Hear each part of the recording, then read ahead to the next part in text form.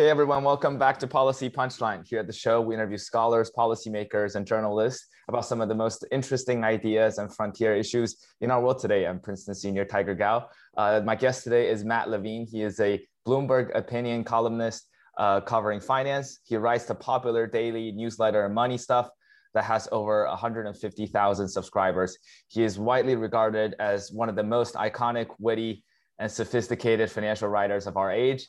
Before Bloomberg, Matt was an editor of Dealbreaker, an investment banker at Goldman Sachs, a mergers and acquisition lawyer, a law clerk, and a high school Latin teacher. And he's someone I look up to a lot, and he inspired me to start writing my own newsletter on Substack and so on. So I really want to say that this is a dream come true for me to meet one of my personal heroes. So thank you. Mr. Levine, thank you so much for joining me today. Thanks for having me. I feel an urge to call you Mr. Levine instead of Matt, partly because you're the only one. partly because I really admire your writing, but also partly because I was trained in high school to refer to my high school teachers, by Mr. And that was kind of the habit. So maybe we should start from there, because you taught Latin in high school. So that is probably the last time that anyone regularly referred to me as Mr. Levine. Right. Teaching high school Latin, which is very weird because I was 22 at the time. I was right out of college, and it felt, I was 5 years older than these kids, and it felt very weird that they were calling me Mr. Levine.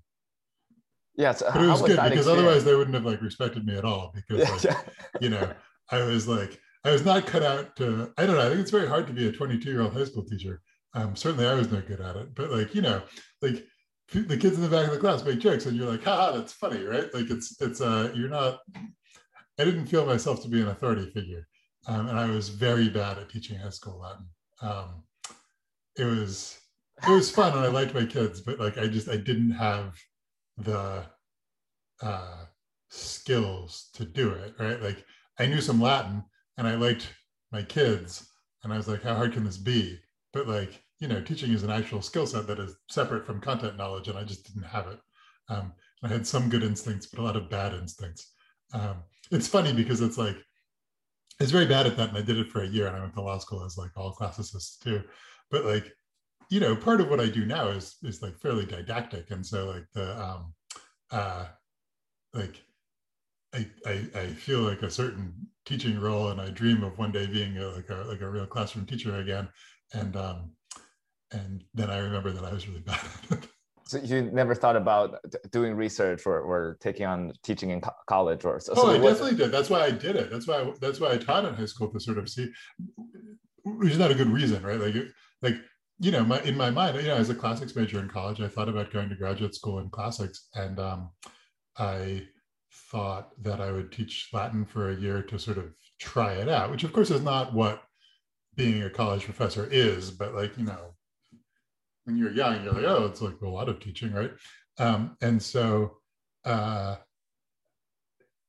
I, independent of my being bad at teaching, I just sort of got cold feet about the idea of spending a decade in graduate school for no money. And I was like, well, law school is only 3 years. I'll do that instead. Which I found law a lot less interesting than classics, but it was definitely the right career decision for me. So.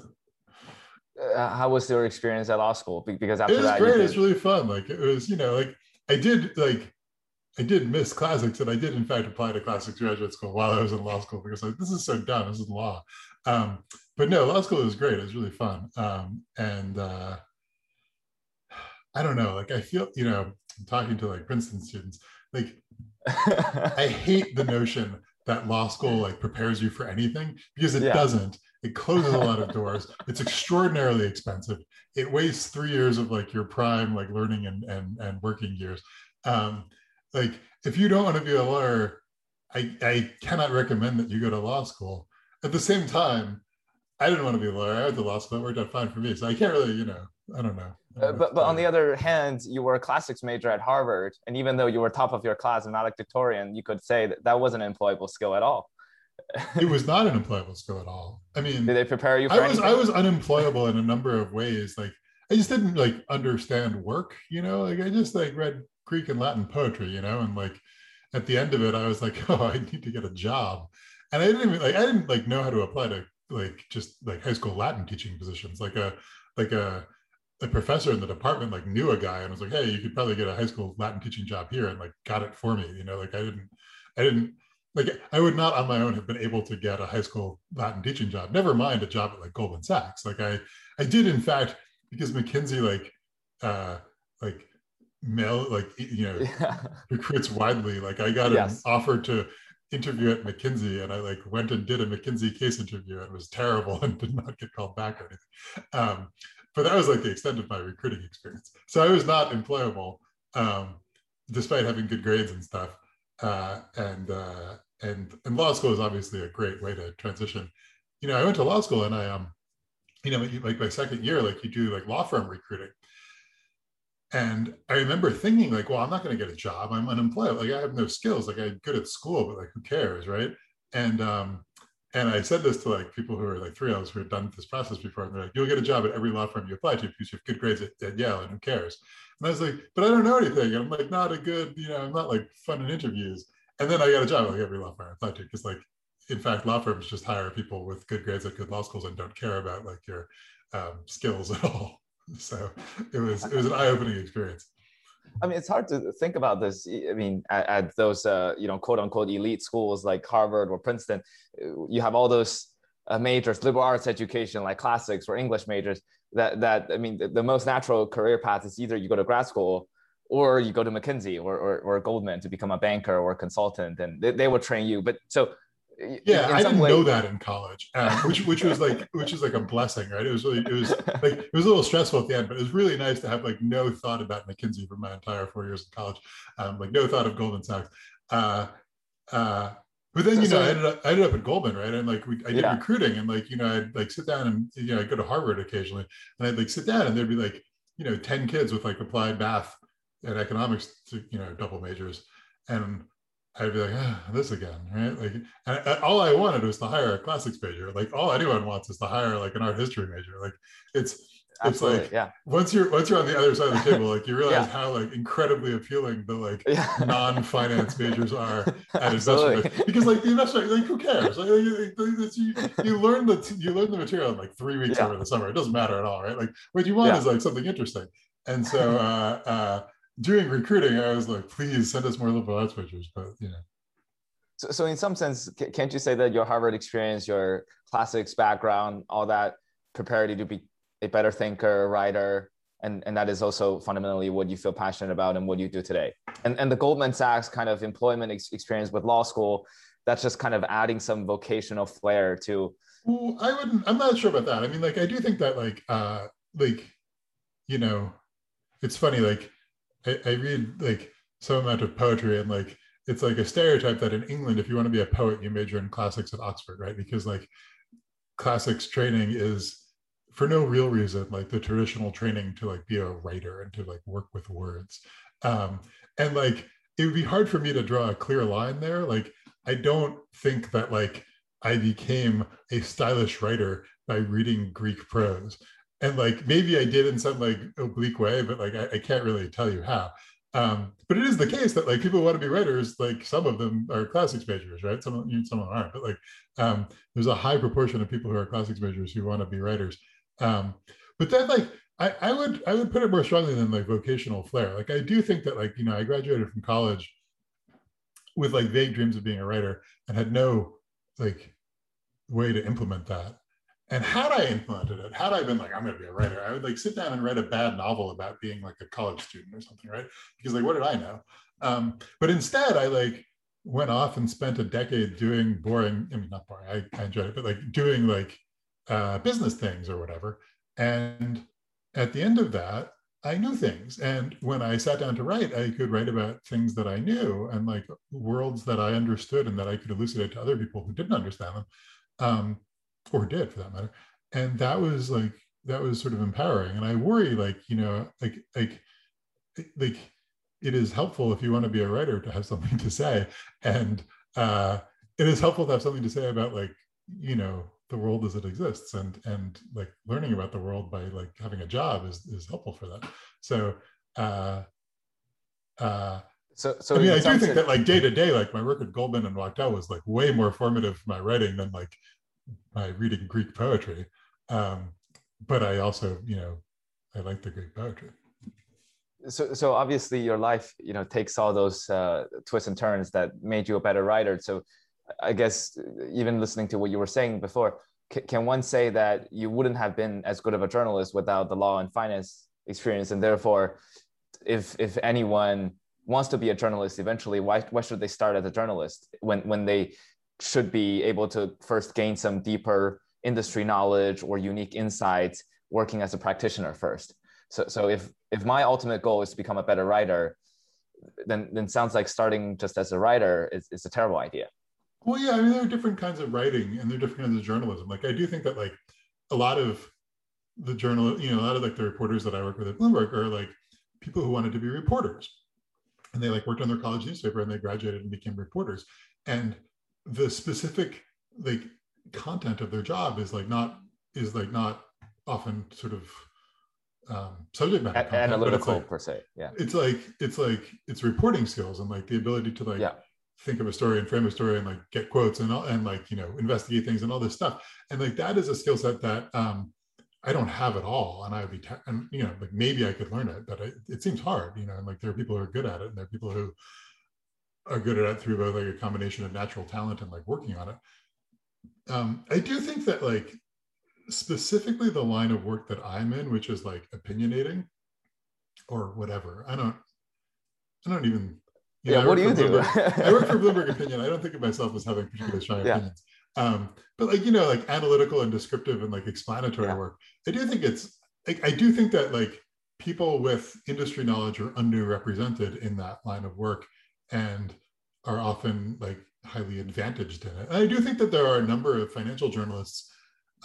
Some of them on the sort of more opinion side, and some of them on the more like reporting and investigative side, and some of them sort of doing both, who have a few years at investment banks and profit immensely from that in terms of like knowing what's going on, being able to ask the right questions and frame stories in a way that sort of correctly captures their economic reality. I'm not like the only one, like I think there are a lot, and it is often an advantage.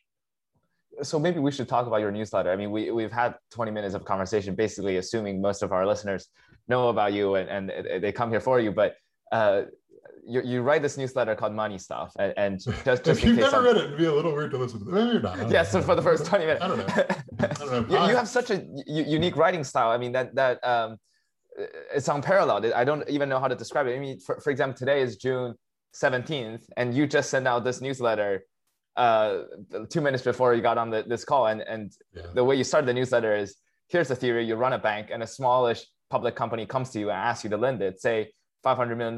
You say, okay, I will need to know more about your revenue and expenses and assets. I mean, who writes like this? It's such a casual way. You frame things in first person or second person, and very casually. You don't follow the traditional kind of syntaxes that journalism has to follow, and so it's a very right. Like one thing that was helpful about my spending 10 years or whatever not doing journalism is that I learned a certain subject matter expertise. The other thing is I didn't learn journalism style, right? And like, I don't like the stylistic influences are to some extent like I worked at a bank. I explained things to people by email. And like when I was explaining things to people on my desk, like we made fun of each other all the time, but also wanted to explain things. And like the sort of essential tone there of being like second person and jokey, but also like as clear as you can, like is some of it. But the other thing is like, I worked at desk jobs and I read like Gawker, like old school Gawker and like, and like old school Dealbreaker before I worked there. And like, there is like a sort of web style that grew up as a, almost like counterweight to like journalistic style. And like you're sitting at a desk and you read like an article in the newspaper and it's like it sounds a certain way, and then you go read Gawker and you're like, this is more fun, right?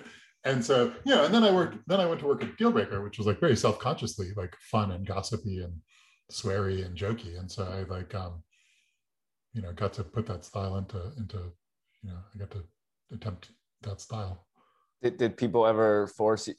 Were you ever implicitly or explicitly pressure to reframe your voice in a certain way or not? Because New York Times did a big profile on you last October, and it said it took Mr. Levine exactly 1 week to find his voice. That's probably an exaggeration. But no, I mean, what that refers to is that, I went to Dealbreaker, which was at the time, and for a time before and after, run by Bess Levin, who's this like great comedic genius of financial writing, and who had at various points had various sidekicks, who were like the second writer of Dealbreaker. And so I came to be her sidekick. And I think that like in general, if you're her sidekick, like your thought is, I'm going to try to write like Bess Levin because she's a genius and everyone loves her. And I did that. And, Bess's reaction was like, you're doing an okay job of writing like me, but you really shouldn't be trying to write like me. Which is probably generous. I wasn't really doing an okay job of writing like her, but she's like, you should be writing like yourself. And did it take me a week to find my voice? I don't know. Like, I'm still sort of finding my voice, but like what did happen is that after a week, I stopped so self-consciously trying to write like Bess. And I read some like technical thing about some option, I don't know, some finance thing. And instead of like trying to make jokes that Bess would make, I tried to like make jokes about this finance thing. And I was like, oh, this is fun. And then people liked it. And I was like, okay, this is the thing I should be trying to do. And, not that I immediately mastered it, but I did like stop trying to like write like Bess and started trying to figure out what writing like me would sound like. So when we look at financial journalism as an industry as a whole, a lot of people criticize it for just having so much noise. Nassim Taleb, I mean, a lot of those public intellectuals or investors say, you should never watch CNBC if you actually want to understand what's going on. And how much do you think, how noisy is financial journalism? Do you ever look at your daily newsletter and go, maybe I should write less frequently, maybe once a week, once a month, maybe long-term themes, maybe less reaction?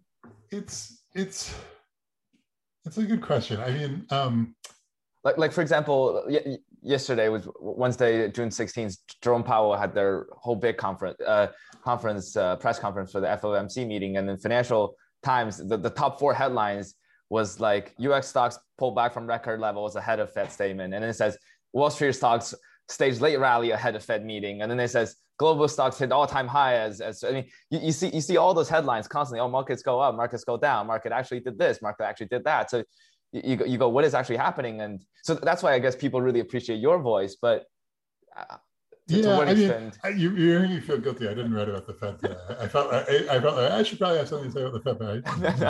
But like the nice thing, and particularly the nice thing about working at Bloomberg, which is a giant organization, is like someone, like 12 other people are going to write analysis, like both like reports and also like good analyses of every aspect of the Fed decision. And so I can just skip it. I don't know. I mean, like, like there are different purposes served by different things. I think that like clearly there is a need for some people to know that the market went up or down and like what people are saying about the explanation for it is. That's not my job, like I don't like, I do write every day and I do definitely feel like I'm pretty responsive to like particularly the nonsense news of the day. Like I'm not writing like meditations on timeless themes every day. But I do feel kind of like I'm writing meditations on timeless themes every day. Like I do, like I don't care if the market went up or down. Like I've written, in my life, probably 5 posts that were like, the market crashed a lot yesterday. Let's talk about that, right? Because like occasionally it happens and you're like, I really need to, like the only thing people are talking about today is that the market crashed a lot yesterday. So I should say something about that. But like pretty rarely. Mostly I like write about things that I think are fun and interesting. And usually things that are fun or interesting because they illuminate some deeper theme, right? Where like there's some story that you can tell that like is more interesting than just like some stock went down, right? Like the frequency with which I write is like driven by my own abilities to like, I feel like it would be harder for me to write once a week than once a day. But I'm not particularly interested in like the financial news of the day. I'm like interested in using news hooks to elucidate things that I think are more interesting. So you mentioned you don't write meditations on timeless themes, but it seems that there is a few underlying big themes that you write about, and as you said, you use interesting examples and day-to-day happenings to illuminate them. So maybe we should talk about some of these. I mean, there's security frauds, there's ESG, the GameStop saga, Bitcoin, Tesla, Elon Musk, so much stuff. So maybe we should do. Is GameStop a timeless theme? I don't know. Like it might be, right? Like in 100 years, people might be like, "Wow, this is like when finance was revolutionized by GameStop," right? Like it's possible. I don't know. It does strike me as being a little bit unlike anything else, but I don't know. Why don't we just start there then? In the GameStop saga, I think when things first unfolded, which was late January, early February, you actually just came back from your parental leave. You just had a child and you actually just came back. I remember one of the first newsletters that you wrote about was about the GameStop saga. I guess that's right. I feel like I came back in early January or like mid-January maybe, and then like GameStop was like 2 weeks later. Yeah. GameStop was like the end of January. Yeah. And I feel like nobody really, I mean, you explained the situation so clearly. I mean, you analyzed the order flows, you showed the complex relationships between different parties. I mean, there were the hedge fund guys, there was the Robinhood's tech company, there were the traders. I guess the two questions immediately on my mind was, what do you think actually happened? And how did you piece things together when nobody seemed to know what's going on? You know, like, I'm like a dork who's had like a couple of like stupid niche interests as a financial writer. So like, I used to build equity derivatives. I know a little bit about like, you know, options gamma, and like no one cares. I never write about that.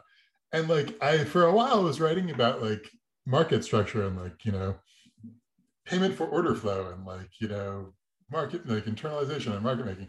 And nobody cares about that either. I mean, people care about that deeply, but there's like 12 of them. Like people get so angry about it, but like no one reads it, you know? So these are like two like bizarre niches that I like wrote about sometimes. And then GameStop became like the biggest story in the world, and like was like Good Morning America was about it every day. Like it's not the biggest story in the financial world, like the biggest story in the world for like 3 days.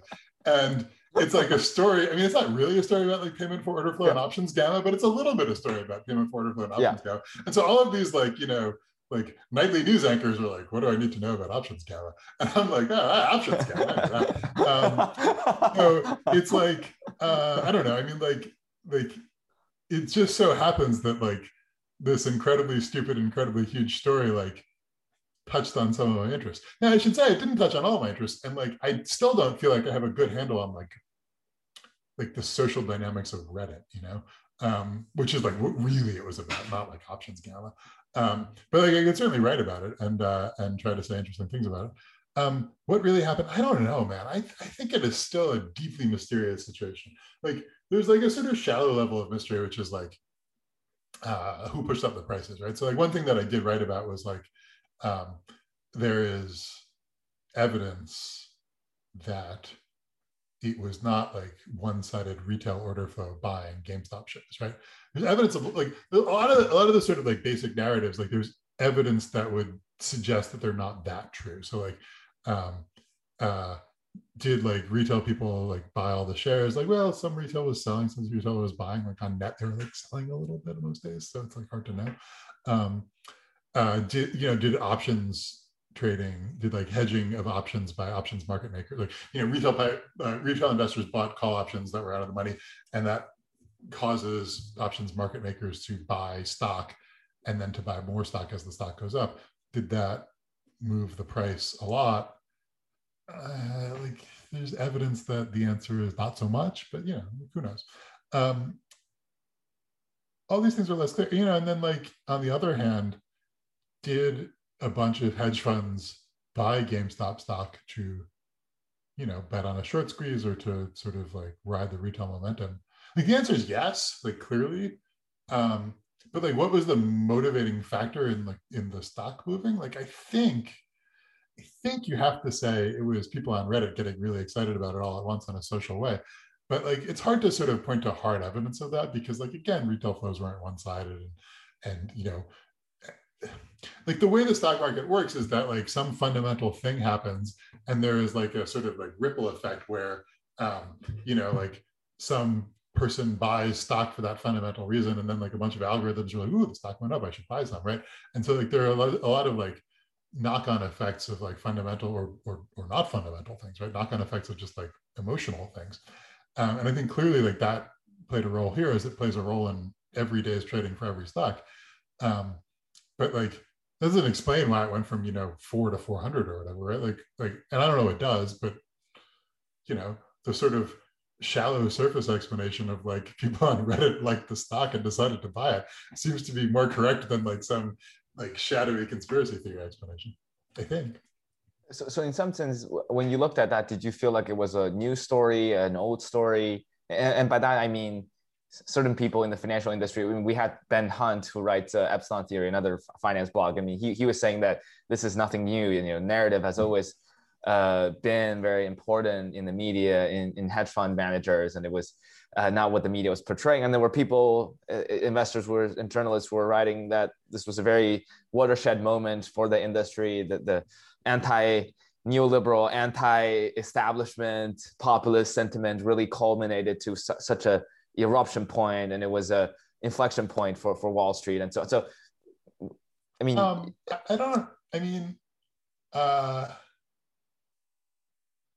like, if you asked me this in like the beginning of February, I'd say, look, pumps are a thing, right? Like bubbles are a thing. Like stocks go up for no reason, then they go down again, right? Like people, unsophisticated investors getting excited about a stock and having its value go up too high and not being corrected for some reason of like limits to arbitrage. I think that's a pretty old story.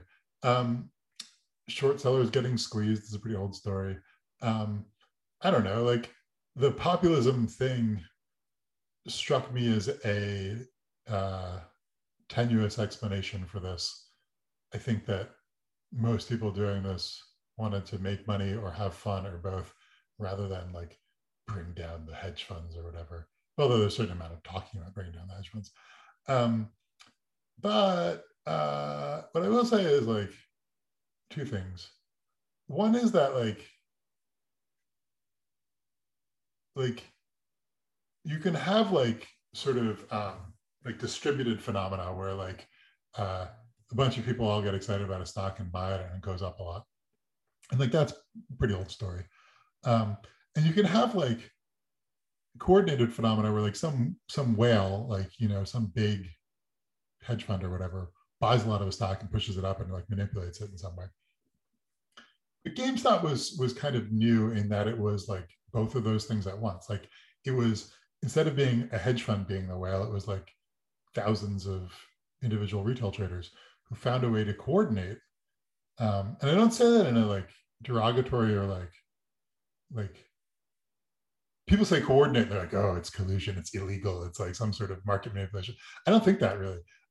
People thought that a lot in like January, and I think that talk has faded because like it seems pretty clear that nobody did anything particularly illegal. But yeah, like they all got together on a message board and they like found a way to coordinate and to all buy the same stock at once in a way that was not just like coincidental or like in the zeitgeist, but the way that was like specifically discussed and agreed on. Not agreed on, it's specifically discussed, and like they like shared tips for how to like use options gamma to make the stock go up. So that was new and interesting, and I think that like the fact that retail traders can and do coordinate in such a powerful way does seem new. The other thing I'll say is that, again, if you ask me in like early February, is this thing like, yeah, stocks go up, stocks go down, there are bubbles, who cares? There are pumps, who cares? Because it felt like a pump, right? Now, like, months later, the stock is still really high. And the whole thing just seems more enduring.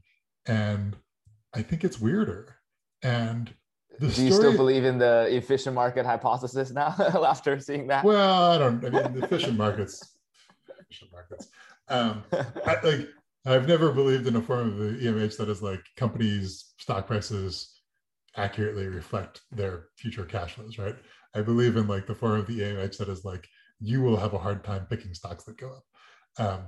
Supposedly Eugene Fama would say to his students, the market is efficient for you, which is, I think, a good way of putting it. But the story that I go to is like, like 20 years ago, there was like a bubble in like tech stocks, right? And like people thought that the cash flows of tech stocks would be higher than they turned out to be, or like many of them. Not, also like there was Amazon, right? And the cash flows there turned out to be higher than people thought. But you know, like valuations on a lot of tech companies were too high. And if you ask people what they thought they were doing in like 1999, they were like, we think the cash flows of these companies will be really high. And then like they turned out not to be. And that's like, you know, that's thousands of years of financial history goes like that, right? In 2021, I don't know, like you can talk to some GameStop bulls and they're like, we think the cash flows of this company will be really high. We think it'll have a really good, you know, Ryan Cohen will do a turnaround and they'll sell games online and then blah, blah, blah. The cash flows will be really high. Like you can definitely read that case, right? But like you definitely also get a lot of people who are like diamond hands, GameStop to 1,000, just like for social or whatever reasons with like no interest in cash flows. And I think that one thing that is different is that Bitcoin was invented like whatever it is, a decade ago. And like the thing about there's a lot going on with Bitcoin, but like a basic thing about Bitcoin is like you had this thing that was worth $0. It was like a thing that like a guy wrote a paper about. And then people are like, oh, this, like people coordinated around it. And like the sheer social fact of them coordinating around it made it worth, you know, $4 and then, you know, $40,000 or $60,000, right? Over time. And people saw that. And, you know, obviously like part of why Bitcoin is valuable is for sort of technological reasons and, you know, whatever, but like a big part of it is that like this sheer sort of social coordination ability turned out to be valuable, which is not exactly a new thing, right? Like the reason the US dollar can be used to buy sandwiches is because we have like a social coordination mechanism that says we're going to attribute value to this piece of paper, right? But that's like a very like old and complicated government backed background, like social coordination, right? It's like, oh, we have a government, right? Right. But Bitcoin, it was like, we're going to like get some people on the web and they're going to coordinate to attribute value to this thing, and then it's going to have value. And then people are like, well, if you can do that, you can do it like as many times as you want. And so people invented like Dogecoin and shit, and like all these things like had value because like some community, not everyone on Earth, not everyone in some like country, but like some community on the internet coordinated around them, was like, we're going to attribute value to them, and the value is going to be like sheerly our continued durable willingness to exchange them for value rather than anything to do with underlying cash flows or whatever. And once you've established that, like, you can apply it to stock, why not?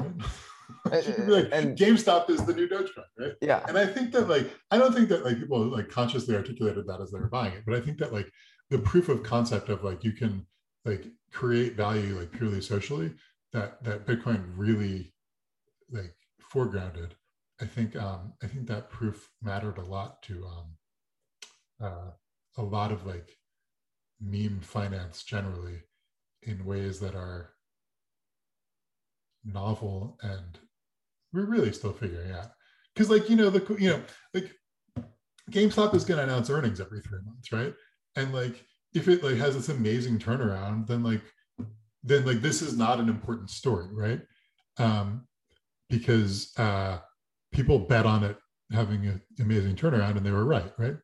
And if it doesn't have an amazing turnaround and it just like continues and it just has bad earnings and the stock goes back down to like $2 or whatever, then this is also not that interesting a story, right? It's like people bet on an amazing turnaround and they were wrong. And like that happens all the time too. But like one thing that's happened is like, it's been like, 5 months and like, it hasn't like exactly had an amazing, but it's, it's way too early to tell, right? Like they're doing things like they've sort of replaced the whole executive suite and like they're trying to have an amazing turnaround. But like at some point, 5 years from now, if GameStop has bad earnings and the stock is at $400, you're like, what's going on here? Like, what's going on? So I don't know. So how do you price all this in? Because it seems like, do you think we're just in a structurally different era where, for example, it seems like all you need to do is I don't know, how would you intelligently invest in GameStop, right? Like, you're right. If you look at GameStop and you're like, I have a faith in this management team that they are going to build this company's business such that its cash flows are worth $2,000 a share, then great, buy the stock, right? If you think, what's the stock right now? If you like look at this management team and you're like, this team is great, this company is good, they're going to do a good job, and the stock is going to be worth $100 a share, which is like, way above where it was at the start of the year. Yeah. It's at 225 now, right? So what do you do there? You're like, wow, it's a short on valuation, right? I think it's a good company that isn't worth $225, so I'm going to sell it short. Like, that's a crazy thing to do, right? That's like very traditional, but it'd be crazy to do it, right? You're going to get short squeeze. It's going to go to $1 million. Like, you can't trade that. And so, like, I think that, like, it's, I think some number of professionals are trading these stocks in some way that is more or less meme driven, right? It's more, it's either like consciously, like, I'm going to make some prediction about what Reddit traders will do, or it's like we have a momentum driven algorithm and we're going to, use that or whatever, or like the professionals who are making the most money on GameStop are like Citadel, right? It's like the people who are just market making in this thing, and it's like bouncing around wildly, and they're sort of clipping a spread on it. So like there are professional trades to be done, but like, you're just like a long-term value investor, like, look at their holder list. Like, they had a bunch of like long-term value investors and they all got out, because it's like how do you like make a how do you price these things? But the thing is, this is like infinite order game theory, because rational investors should understand that Tesla and Bitcoin are bound to be bigger than their fundamentals because of the narrative surrounding them. And then people would say, but once you recognize that, that's like the second order to it, and the third order. Yeah, that's right. It. I mean, I agree right. with you. Like, some people are good at this, right? Like, some people, like, clearly there are some professionals who are like, I have some theory of like GameStop's cash flows and like Reddit social dynamics and how those things interact. And my theory tells me my price target is like 275, so I should buy, or 175, so I should short. And some people are like, have like enough of a theory and enough confidence in that theory that they can do it. But it is definitely, and obviously, like, if you were investing 5 years ago, like, you were doing something like that, right? Like, you were doing some combination of like, I'm going to think about the fundamentals of this company. I'm also going to think about market dynamics in some form, right? Like market psychology in some form. The form has changed, I think. Like, I think it's like what's happening on Reddit is different from like how you would characterize market psychology 5 years ago. But like, if you're good at your job, like, you change with the times. But it's above my pay grade. Like, I would be very, very nervous to be like a concentrated value investor with a position right now, one way or the other, in GameStop. Not anywhere. Like, I don't think that like everything is meme stocks now. But there's certain pockets of the market that you should steer away from. Yeah, and I think they're like a little bit hard to identify, right? And I think like one thing that I've written about, like, half jokingly, is that like one of those pockets is like stocks that are heavily shorted, which is like a problem if you're like a short seller or like a long short fund. Like, anything you short is like like, your risk is not just that like you're wrong or whatever, or that like it gets acquired. Your risk is that it'll shoot up 10,000% because people are mad at short sellers, and like it will become detached from rational value. And I don't know how common that is. Like, it's not like every stock that is shorted has like a crazy short squeeze, but it's like, people got really carried out on the GameStop short. And like, I think if after that, like, a number of like professional short sellers expressed their nervousness and were like, we're going to stop shorting for a while, or something like that. Do you think we're in a bubble right now? I mean, because it seems like we're in a structurally different place. There's a lot of narratives, and it's hard to have a hypothesis about what's going to bring this down, because you can't really short a technological innovation that doesn't have earnings or something, because there's no way you can disprove the hypothesis that this is going to be a long-term, because there's that subjective psychological conviction that people have that this is just going to keep going up, or whatever. I mean, whether you talk about certain tech stocks or certain innovations like crypto, right? There's no way you can disprove that decentralized finance, DeFi, is in the future. But you also don't know what they're actually doing. So you kind of look at the space, and it's just very weird, right? Yeah, I mean,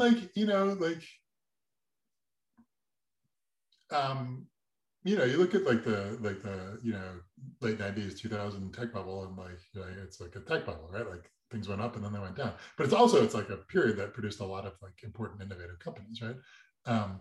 And like, you could imagine something similar here, where like a certain amount of froth in the market is what enables capital raising for wacky ideas, some of which turned out to be world-changing ideas, right? Like, I don't know. Like, I think DeFi is really cool. And I think every actual project that I read about makes me like want to shoot myself. But like that's, I don't know, like that's like how it works, right? Like there's like an ecosystem of like 90% fraud and 10% innovation. Right. Or like look at like the electric vehicle companies. Like any actual article you read about an electric vehicle SPAC is like, oh, that's a fraud. But should we be funding research into electric vehicles? Like, yeah, that seems like very socially valuable. And the sort of traditional financial capitalist way to fund it is for a bunch of people to raise money and like hire a bunch of smart engineers and like create incentives for people to get into that space. And the ones who get into that space and succeed will get very rich. And the ones who get into that space and fail will like get hilariously rich, right? And like I don't know. I mean, like it's a good, like I think in like 20 years, if we're polluting a lot less because everything's electric, people are going to look back and be like, it's bizarre that we used internal combustion cars, and it's great that we fixed that. And so there were a few frauds. Who cares, right? Like, I don't know. So I was having lunch with Professor Tyler Cowen, who I believe interviewed you on his Conversation with Tyler podcast. And he was saying that, he's a longtime colleague, Alex Tabarrok. They're all very bullish on the crypto future, blockchain technology, DeFi. And I was just saying that there's a lot of fraud. And Professor Cowen was saying you should be looking for the frauds. I mean, that's where the changes, where the action is happening. But it sounds like it goes back to what we were saying before, which is that I'd be like a little careful on that, because like one thing that DeFi does is like it's a really like good enabling mechanism for like literal pyramid schemes. Like a few years ago, like when sort of like in the early days of like kind of like second generation crypto stuff, like you'd go to like look at like crypto projects and they were all like pyramid scheme would be like the name of the project, and they'd be like, what this is like you put in a token and then people who put in tokens later, you get a like it was just like literally like explicitly open Ponzi and pyramid schemes, because they make up their order flows on the exchanges. And it was just like it was just chain letters. It was just like, we'll tell you exactly what's going to happen. And if you get in at the right time, you'll make money. If you get at the wrong time, you'll lose like whatever you put in, which is not, your life savings. And like that was it. Like it was just like, you can do a pyramid scheme. And so like a lot of the innovation like was like, here's a new way to do a pyramid scheme. So I don't know, there's other stuff too. But like I'd be careful in saying, the fraud is where the innovation is, because like there are a lot of old frauds that like, it's like the innovation is like not getting arrested for them. Like if you just revive the old frauds, it's like, oh, I mean, my friend sent me this thing that was like doing online casino in virtual reality, using cryptocurrencies on a DeFi blockchain. Like that's innovative, but like, who cares? What is going on? I mean, how is this thing not? I mean, I can see why people would be incentivized to use certain innovations, but don't you look at these things and you go, this is a joke. This is whatever that is happening. Yeah, I mean, like I think the knock on DeFi is that it is mainly at this point a venue for self-referential speculation, right? And there's not a lot of like people are not building factories and financing them with like DeFi. With DeFi, right? Like it's hard to point to a real world object that was funded by DeFi. But, I think the counter argument is like, if you make a really good system for trading financial claims, and then you like go to people who issue financial claims to fund real projects, you're like, look at our really good system for trading financial claims. Maybe they'll come, like you build the system first, which is the opposite of how traditional finance was built, right? Which traditional finance like kept optimizing the system for trading financial claims that started from like, you know, issuing financial claims to fund real world projects. But you know, that doesn't like prove that the DeFi approach is wrong, right? Like if you do, like the problem with it, like an arguable problem with the DeFi approach is that because it is sort of so hermetically sealed from the real world, like you're optimizing exciting gambling rather than like the trading of financial claims. Like the optimization in a world constrained by like your financial claims fund real world projects is going to be different from the optimization of like your pure abstract claims. But I don't know, like you build a really good exchange, like maybe someone will list their stock on it. And you see some of that, right? You know, I wouldn't say that like a lot of companies have listed their stocks on decentralized exchanges, but like you see like DeFi curious companies, right? And like I think that, you know, I think that like I don't think that I think there's promise to that, you know, just like it hasn't really yet been achieved, but it's early days. We used the word frauds many times in this interview, and you write about securities fraud a lot, and everything securities fraud, which is one of the taglines that you're famous for. Would you mind telling us a little bit more about the idea that everything security frauds, because there's some very interesting observations you made over the years, you know, on climate change, sexual harassment, you know, they can all be tied back to securities fraud. Yeah, so the idea is that if you're a US public company, you have to like say stuff about yourself. You have to disclose things. So you write like quarterly reports and 8Ks and whatever. And if you say something wrong, you get sued for securities fraud. And it turns out that like anything bad that happens to a company, you can point to something in their disclosure and be like, they said something wrong there. So like, you know, if a company gets hacked, you go look at its disclosure and there's a risk factor that's like, we might get hacked and that would be bad. And you say, well, you said you might get hacked, but you didn't say you would get hacked, right? Or like, you know, if a company's executive, like if a company's chief executive officer does sexual harassment, somewhere on the company's website, there's going to be a code of conduct that is like, we'll behave nicely. And you'll be like, you have this code of conduct. Investors bought shares thinking that you would behave nicely, but in fact you didn't. So there's always something like that you can point to that like is some claim about the company that like arguably didn't sufficiently warn investors that the bad thing was happening or would happen.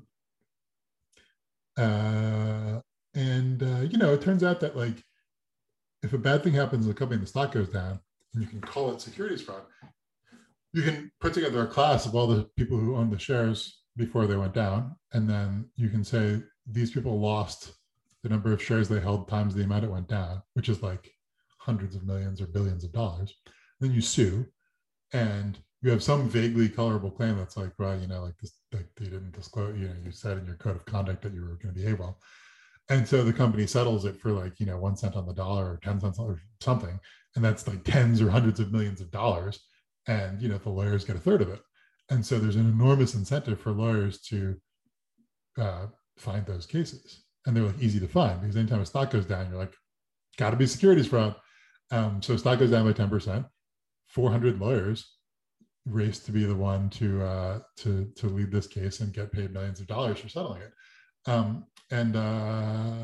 You know, meanwhile, like the underlying thing, you know, like there are sexual harassment cases where like the company is accused of like a pervasive practice of sexual harassment.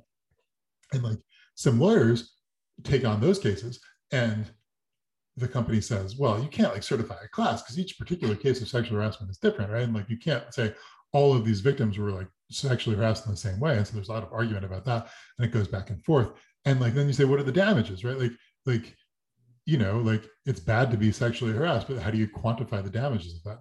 Whereas like the securities case, it's like you can easily certify a class because the stock went down. So everyone owned the stock as the class. And what are the damages? Well, the stock went down. So it's that amount of money. And that amount of money, by the way, is enormous, right? Like in a big company, if it goes down by 5%, that's hundreds of millions of dollars. And so these are very easy cases relative to like suing directly for the underlying thing. And so like they become, you know, you sometimes see people have, like lawyers have more success and get more money from bringing a securities fraud case premised on sexual harassment than the people bringing the underlying sexual harassment case. And so, you know, everything gets transmuted into securities fraud, where to the point where like you don't even bother suing over the pollution or the sexual harassment or whatever. You just go straight to the securities case. And I think another additional consequence of that is that even politicians would sometimes go after companies or issues, not for the underlying issues per se, but using financial regulators to get the company to change. And like that is like over securities fraud. You know, and so like you see that in like you know, like you see some amount of that in like environmental stuff where like Exxon or you get a lot of like, it would be very high profile if like, you know, the EPA or Congress passed rules saying, you know, fossil fuel companies can't drill oil or whatever, right? Like these are like incredibly salient, high profile, politically controversial issues.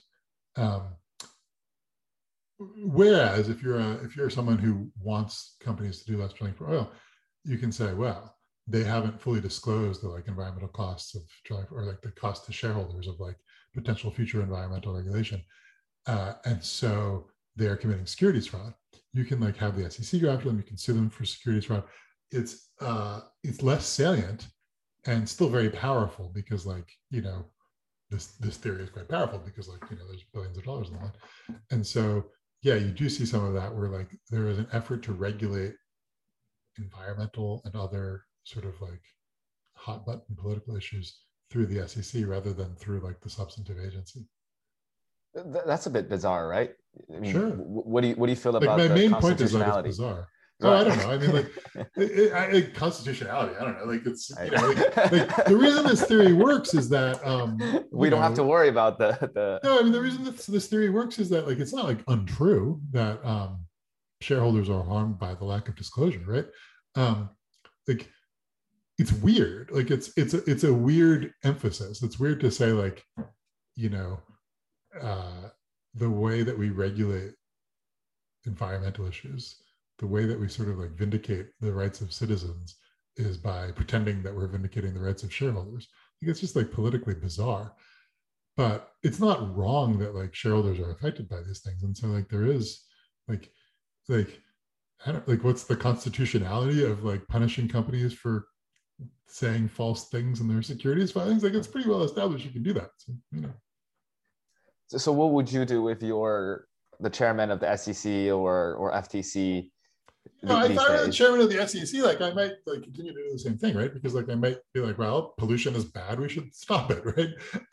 If I were like dictator of the world, I might be like, you know, we're going to get the EPA, and the EPA is going to have, you know, a set of pollution regulations that we think are correct, and it's going to enforce those directly, and we're not going to enforce our pollution goals through securities law because the goal of securities law is to protect shareholders and the goal of pollution regulation is to protect the environment or whatever, right?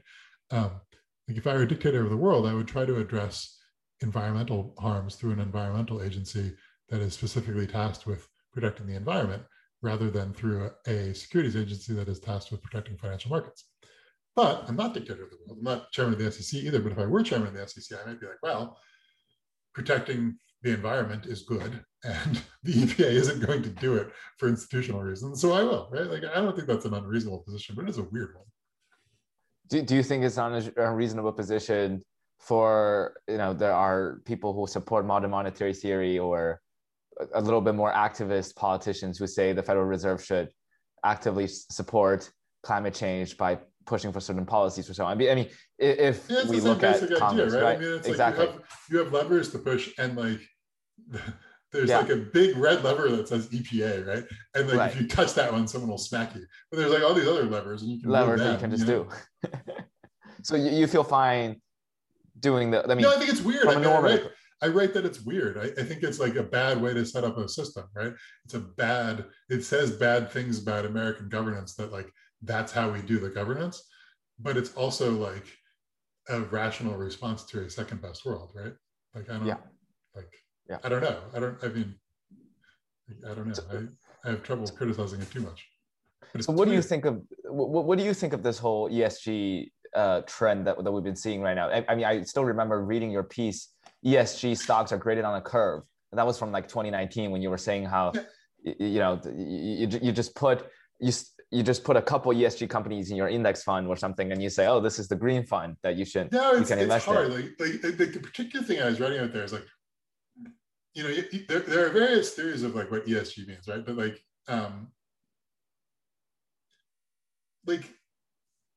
if you think like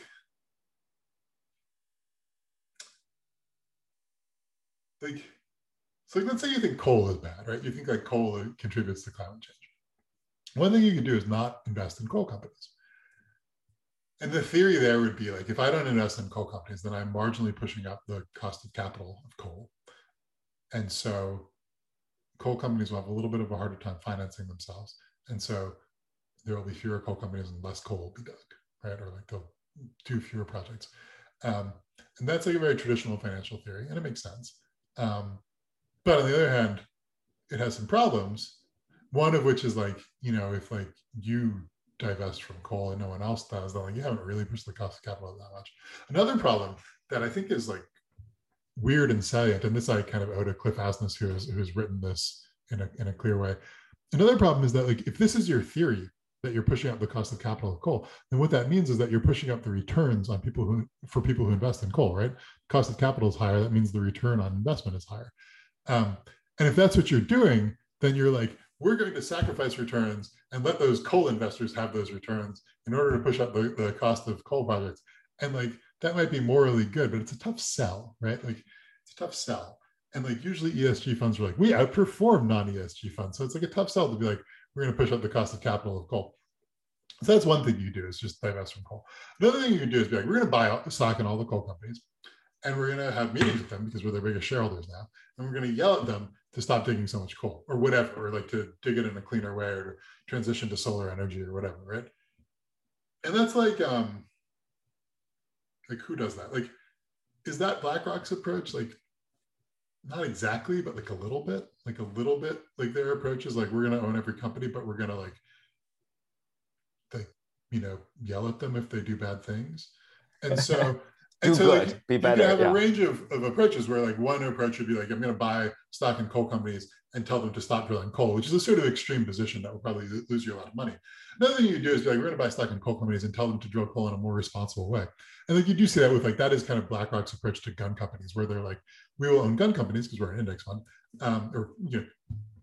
I often shorthand it by saying BlackRock is an index fund. Obviously they're not. They're like a giant asset manager that mostly like owns actively managed bonds, but like they do have very large index portfolios. Anyway, BlackRock is like, we're going to buy gun companies, but we're going to have a meeting with them every quarter and be like, please don't sell guns to people who are going to shoot up schools, right? Like there's like like it's very hard to know what these meetings go like, and like it's very awkward for BlackRock because like to some extent BlackRock is like, sell guns much more responsibly, and the gun companies are like, no, and like, that's the end of it. But that aside, like so one approach is you can do that. You can be like, we're gonna own everything. We're gonna own like the companies we don't like, and we're gonna tell them to do things that we like more. And then a third approach you can do is we can be like, we're going to own coal companies, but we're going to own the good companies, not own the good coal companies, not the bad coal companies. In other words, we're going to create an incentive we're going to lower the cost of capital and create an incentive for coal companies that do coal in a more responsible way, and punish the coal companies that do coal in an irresponsible way. And the result of that will be that coal companies improve their behavior. And so I think this is a sort of like reasonable compromise. Like some people are like, we're going to divest from coal, but like everyone's like, oil is going to be around for a while. And so some number of people are like, we're going to buy the good oil companies and not the bad oil companies, because that's going to create the right incentives in a space that's going to be around for a while. But it does lead to the result that like, if you buy like the like Stop Global Warming Fund, and then you look at its holdings, it's like Exxon, and you're like, that's not what I wanted. That's what I mean by graded on a curve, is that like and so I just described this in a sympathetic way. The unsympathetic way to describe it would be like, well, what you want as an ESG fund manager is to get assets, like to get people to invest in your ESG fund. And the way to do that is to tell them two things. One, you will not suffer in performance relative to the S&P 500. You'll get the return of the S&P 500. And two, we'll do some ESG stuff, right? Because like maybe they don't care, maybe your investors don't care very much about exactly what the ESG stuff is, as long as it says ESG on the cover. And so some amount of ESG is like, we're going to own 490 stocks in the S&P 500. We're going to omit like 2 coal companies, and like we're going to own like the good oil companies and not the bad oil companies. And like there's some adjustment where like if you sort of look at the expected returns, it'll be the same as the S&P 500 to within a few basis points.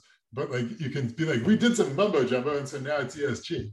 And like that's the cynical view of it. And I think that there's some truth to that, because I think that, you know, a lot of people are genuinely looking for that. They're genuinely looking for the S&P 500 return plus like the thinnest veneer of being told that they're a good person. Right? Like I don't think the investors here are being defrauded, right? I think that they're like, I want to be told that I'm a good person and I want to know S&P, right? And like you can like that's a product you can give them. So you know.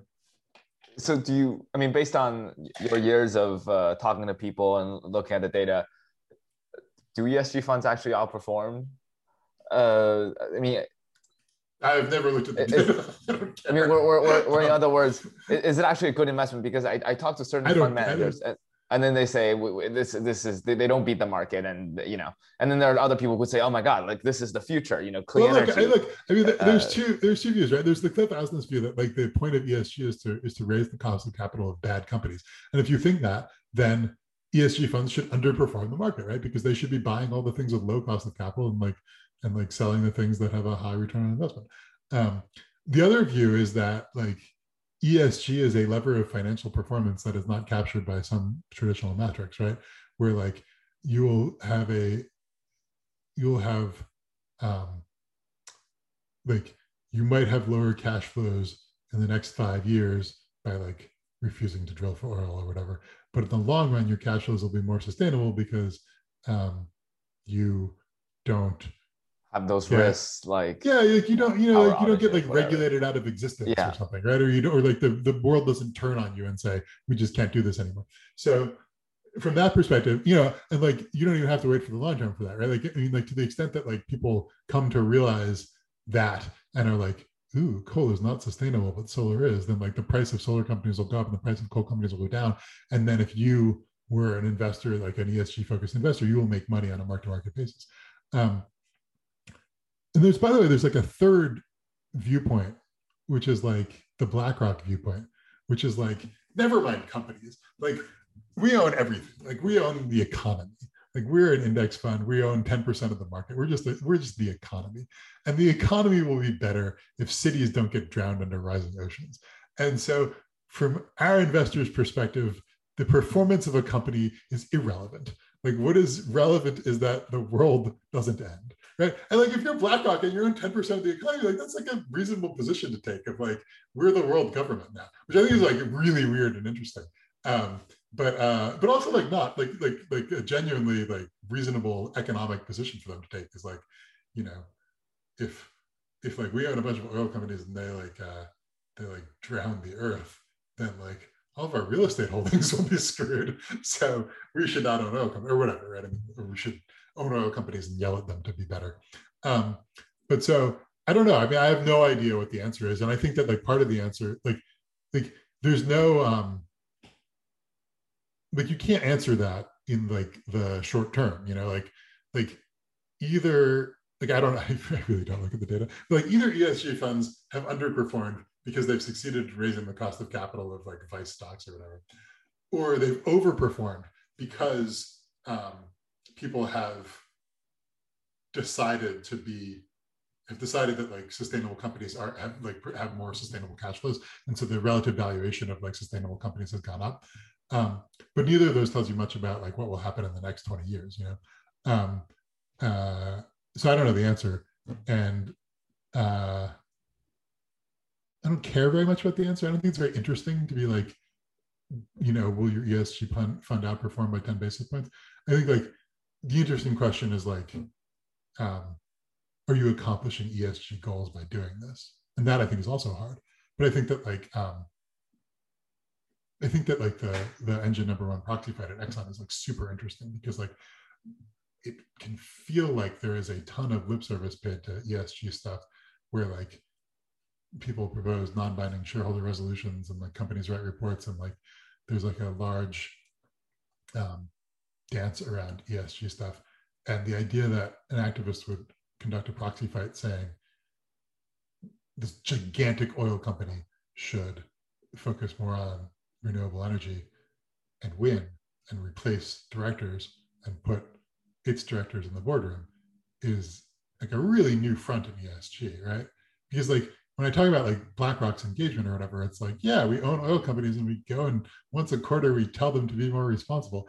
And like they can put you on mute for that, but then like you're in the boardroom, like that's a different story. So I do think that, I think that like the ability of ESG investment to accomplish ESG goals is a more interesting question than it's like financial returns.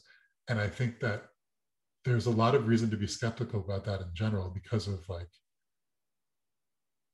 because of like the limitations on shareholder engagement and like because of like there's a certain amount of like we're going to own all the companies and like tweak the allocations a little bit.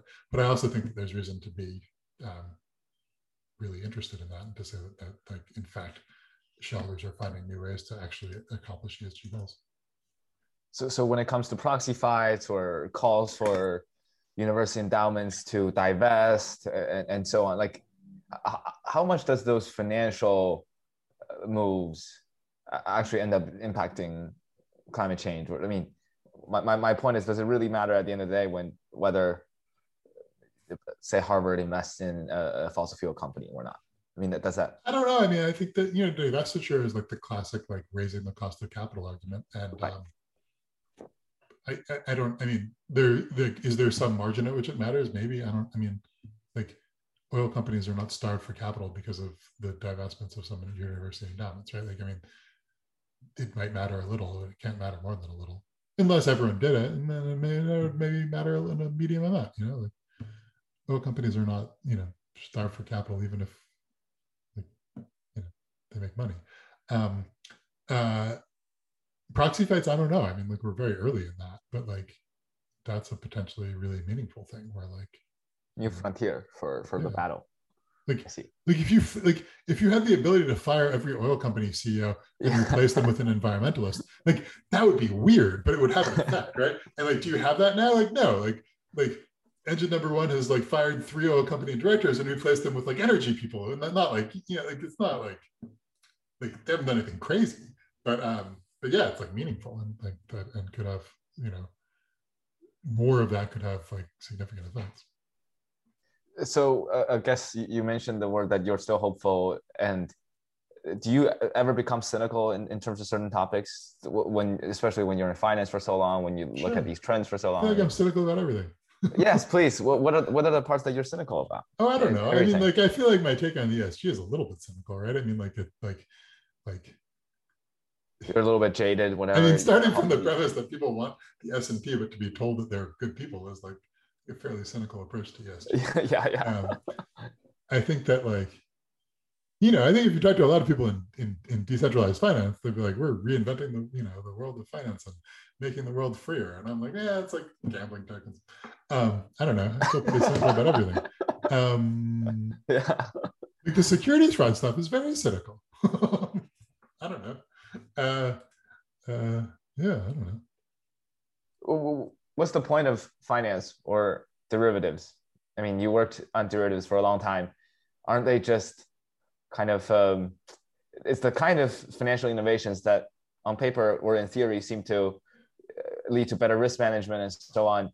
But it seems to be the financial innovations that is simply about making credit easier to access, getting more people into the financial economy, getting the democracy more involved in the financial economy, and the economy becomes more financialized and fragile. Um, Or maybe I don't that's know. I mean, um, I don't know. I mean, look at DeFi, right? I mean, like, so like, part of me wants to make like a consumer choice argument of like, people want risks and we can give them to them, right? And like, if you look at like, look around, right?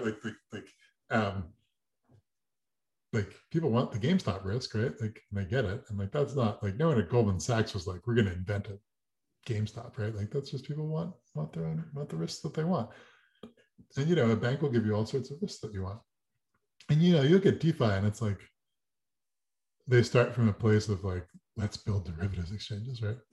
Like traditional finance started from the other place of like, let's help companies build factories, and it turns out that like if you want to build a factory, you might borrow money, right? And then like you're going to borrow fixed or floating, right? And like maybe there's a market segmentation reason that you want to borrow like, from floating rate lenders, but you really want to fix your interest expense because you don't want to take the risk of the interest rate floating. And so you're like, oh, buy a swap. And then you're like, oh, you have a swap. And then like, wow, I could put a cap on my swap. Like then like you're sort of like, you're like doing, all sorts of crazy stuff. And, you get fairly, like if you look at like the most arcane bullshit, like things structured by an investment bank, and you trace it back to like someone building a factory, like there aren't that many steps usually. Like, the steps between like the factory and like the arcane bullshit are like, there's like 5 steps, right? Like,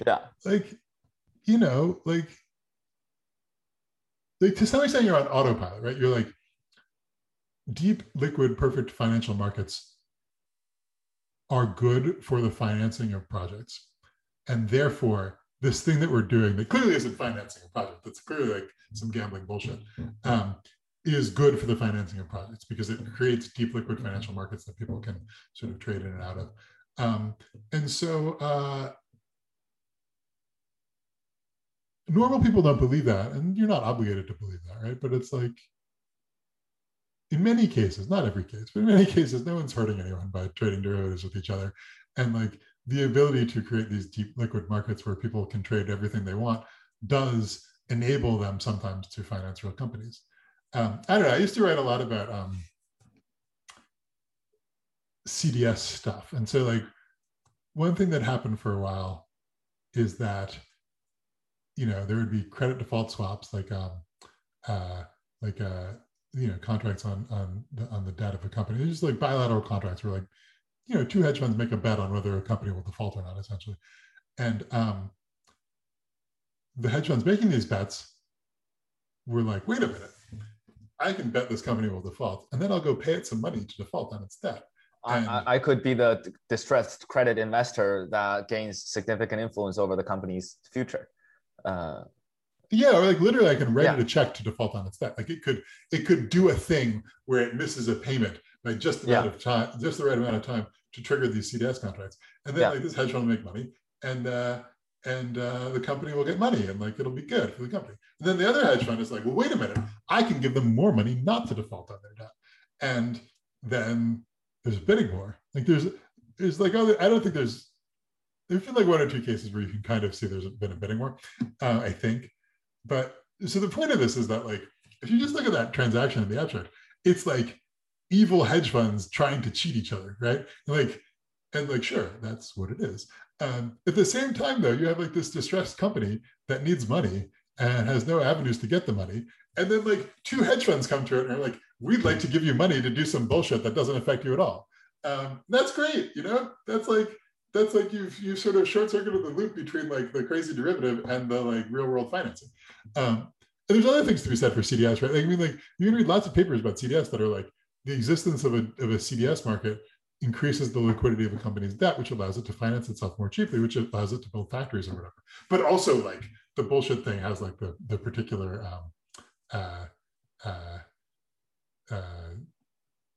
allows a particularly nice like financing to make bets. So do you think it's all a game at the end of the day? I mean, a lot of people say Wall Street is just a game, hedge fund wars, like well, I think that like much of it has the structure of a game, and that structure allows for a certain like transparency and playability that encourages people to put a lot of money into it, and that money, often in indirect ways, like finances real world projects. It's not just a game, right? I mean, like clearly, you know, like you know, you go back to like the electric vehicle SPACs, like everything, like it's all bullshit. Like there's so much bullshit encrusted around electric vehicle SPACs, right? SPACs are like these complicated financial instruments, and like these EV companies like sometimes have dodgy statements, like you know, like all sorts of it. And like, you know, look at the incentives of SPAC founders and like the warrants, like there's all sorts, like you can point to like 20 different things that feel like bullshit gamesmanship, but at the same time it's like, well, they're funding the development of electric vehicles, right? I mean, like clearly, like this is a capital intensive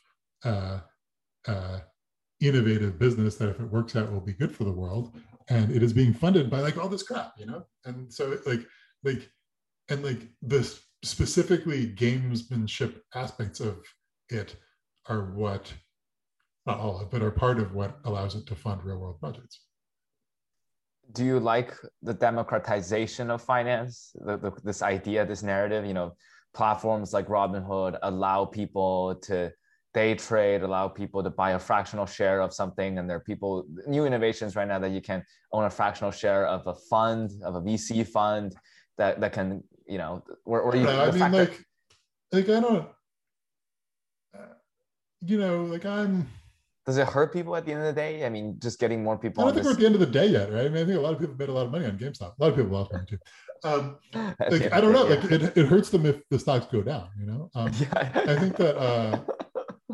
think that you know, like it's hard to say it hurts them because like we're in like the sort of middle or maybe tail end of a giant retail bull market. You're throwing those doomsday lines. Right? I own index funds, right? Like I think that you know, my general view of the matter is like it is hard to pick stocks that will go up, and I think that there are a lot of professional investors who work 80 hours a week at hedge funds trying to pick the stocks that will go up, and they do nothing but that, and they have all sorts of specialized resources and tools and computers and access to financing and access to companies and access to data, and they work very hard at it, and they nonetheless only sometimes succeed in picking stocks that go up. And if you're a dentist and you spend an hour on your lunch break on Robinhood, like your odds of outperforming the market are low. Now, there are like smart people will give you caveats to that and say, no, it's actually harder for the professionals in various ways. And if you're trading in small amounts and like you can, you know, like I don't know, there are arguments that like day trading is good, but like it does seem like most of the time, most of the people who are like day trading on limited information probably would be better off in index funds. But I say that as a person in index funds who is like very much underperformed a lot of Redditors this year. So like you shouldn't really listen to me. Because like maybe I'm right in the long run, but how do you know? Right? Like maybe I'm not. So I don't know. It seems like a little bit harmful. I don't really buy the sort of the Robinhood argument that like we need to democratize active trading of stocks. Like I think that like if I think of like the heroes of like democratizing investing, like it's John Bogle, right? It's like you can just buy all the stocks for free. Like what a great innovation that was. And that's what I do.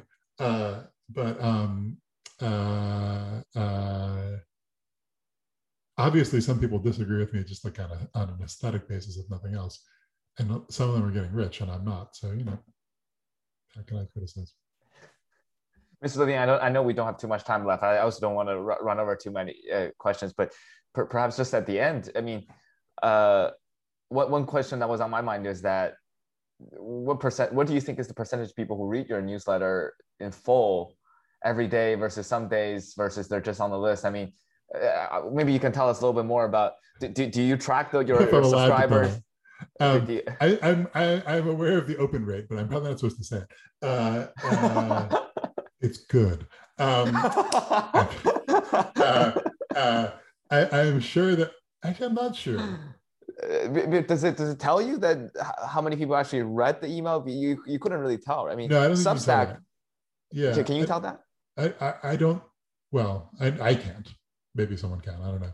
I think that like in general, if people read on the web, there are metrics that will tell you if you can, how much of the article people have read on the web. I think in email that doesn't generally happen, although like it can track opens. But I'm not at all an expert on these technologies, and I don't want to know. I only ask because I feel like you output so much, and it's very hard to keep up. I write too much. Surely nobody reads all of it. Do people? It's very frustrating when people are like, "Oh, you should write about this story." I'm like, "I wrote about it yesterday." Yeah. Just at the end or something. Do you ever feel like a need to cut down, to shorten a little bit, tighten it up, write some too long don't read or something? Sometimes you think about that. Or? Sometimes, but I don't know. Like, it's not like you don't have to read it. Yeah. I don't care. That's a great way to think about this. It's not like I'm not like giving people instructions to like know save a life, right? Like it's just like you read it if you think it's fun, right? You don't think it's fun to read it, I don't care. Like I'm like if I were in the business of like telling traders what they need to know from the Fed minutes in order to like make their bond trades, like there would be one way of presenting that information. Like I'm in the business of entertaining people about finance. I'm going to write it in a way that I think is maximally entertaining. And if it's 4,000 words, then sorry. So if your column no longer becomes popular in a few years, why do you think could be the reason? Because when we have entrepreneurs on the show, we often ask them, if your company fails in 5 years, what would be the reason? So maybe I could entertain this question with you. If That's a good question. If your column fails, why? Gosh, I hope it's because I sell a book that becomes a movie and become too rich to write every day. Now, if my like, I mean, like to me, the biggest risk is that you do this too long and you sort of like repeat yourself in various ways, right? Like you repeat like arguments and themes and topics and stylistic tics. And like eventually people get sick of me and I get sick of myself or some combination thereof. And like, like there's a good argument that like an op-ed columnist shouldn't have that job for more than like 5 years. And I don't think of myself as an op-ed columnist. Like I'm explaining things, like there keep being new things to explain. But I do worry about people getting sick of me, and I worry a lot about getting sick of myself, right? And those are the big risks. So if that were to happen, the other risk is like a weirder risk is like, when I started, like I had a lot of like, I wrote a lot about, after the financial crisis, there was like a lag, and then like 5 or 6 years after the financial crisis, as the statute of limitations was beginning to expire, people brought regulators brought all these cases against banks for doing stuff in the financial crisis.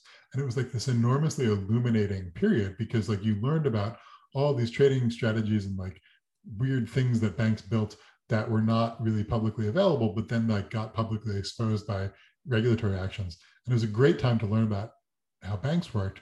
And banks were really interesting in 2007, right? They were doing a lot of really complicated stuff. And I think that like in 2021, banks are generally less interesting. Like they do less complicated stuff for, competitive reasons, but also because like regulators like really tried to make them less interesting and succeeded. And so some of my expertise in what I write about comes from banks, right? Like relatively little of my expertise, and I wrote about like, I guess you'd call it a DeFi protocol today. Like, I don't know. Relatively little of my expertise is in DeFi, right?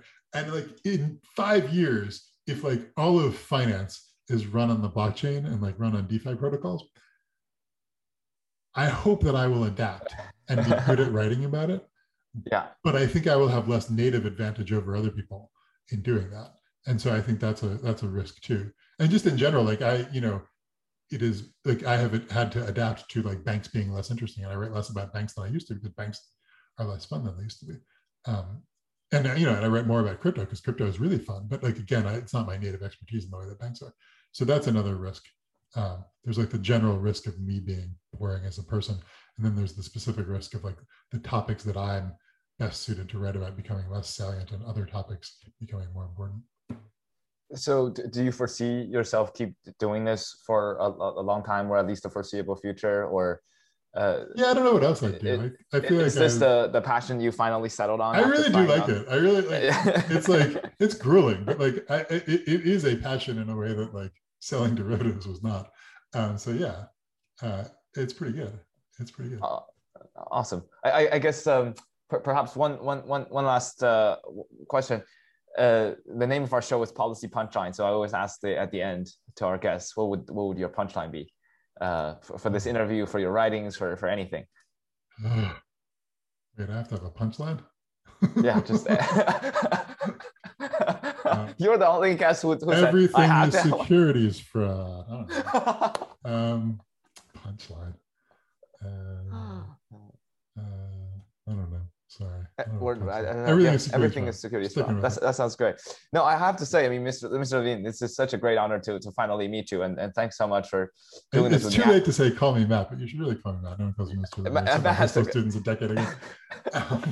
The first time, I still remember why I got on your email list. I was also doing podcast interview, and Joyce Chang, who was the global chair of research for JP Morgan, she was on campus, and she and I did an interview. And then there was a fifth-year economics PhD student at Princeton who watched me did the interview, and he came up to me later and he said, Tiger, you should read Matt Levine, in case you don't follow him. And so that was the day when I got into you. That was more than 2 years ago when I was a sophomore, and it continued all the way till today. So I really have to say, after today, I'm less impressed. Definitely less impressed by the person, by the insights. By my Zoom background. No, it's truly a great honor to do this interview. So thanks so much. It was fun. Thank you. Yeah. So that was my interview with Mr. Matt Levine. He is a Bloomberg opinion columnist covering finance. He writes the popular daily newsletter Money Staff that has over 150,000 subscribers, which I encourage you to subscribe on Bloomberg.com. It's free. And thanks so much for listening today. Please follow us on iTunes, Spotify. You may watch this video on YouTube.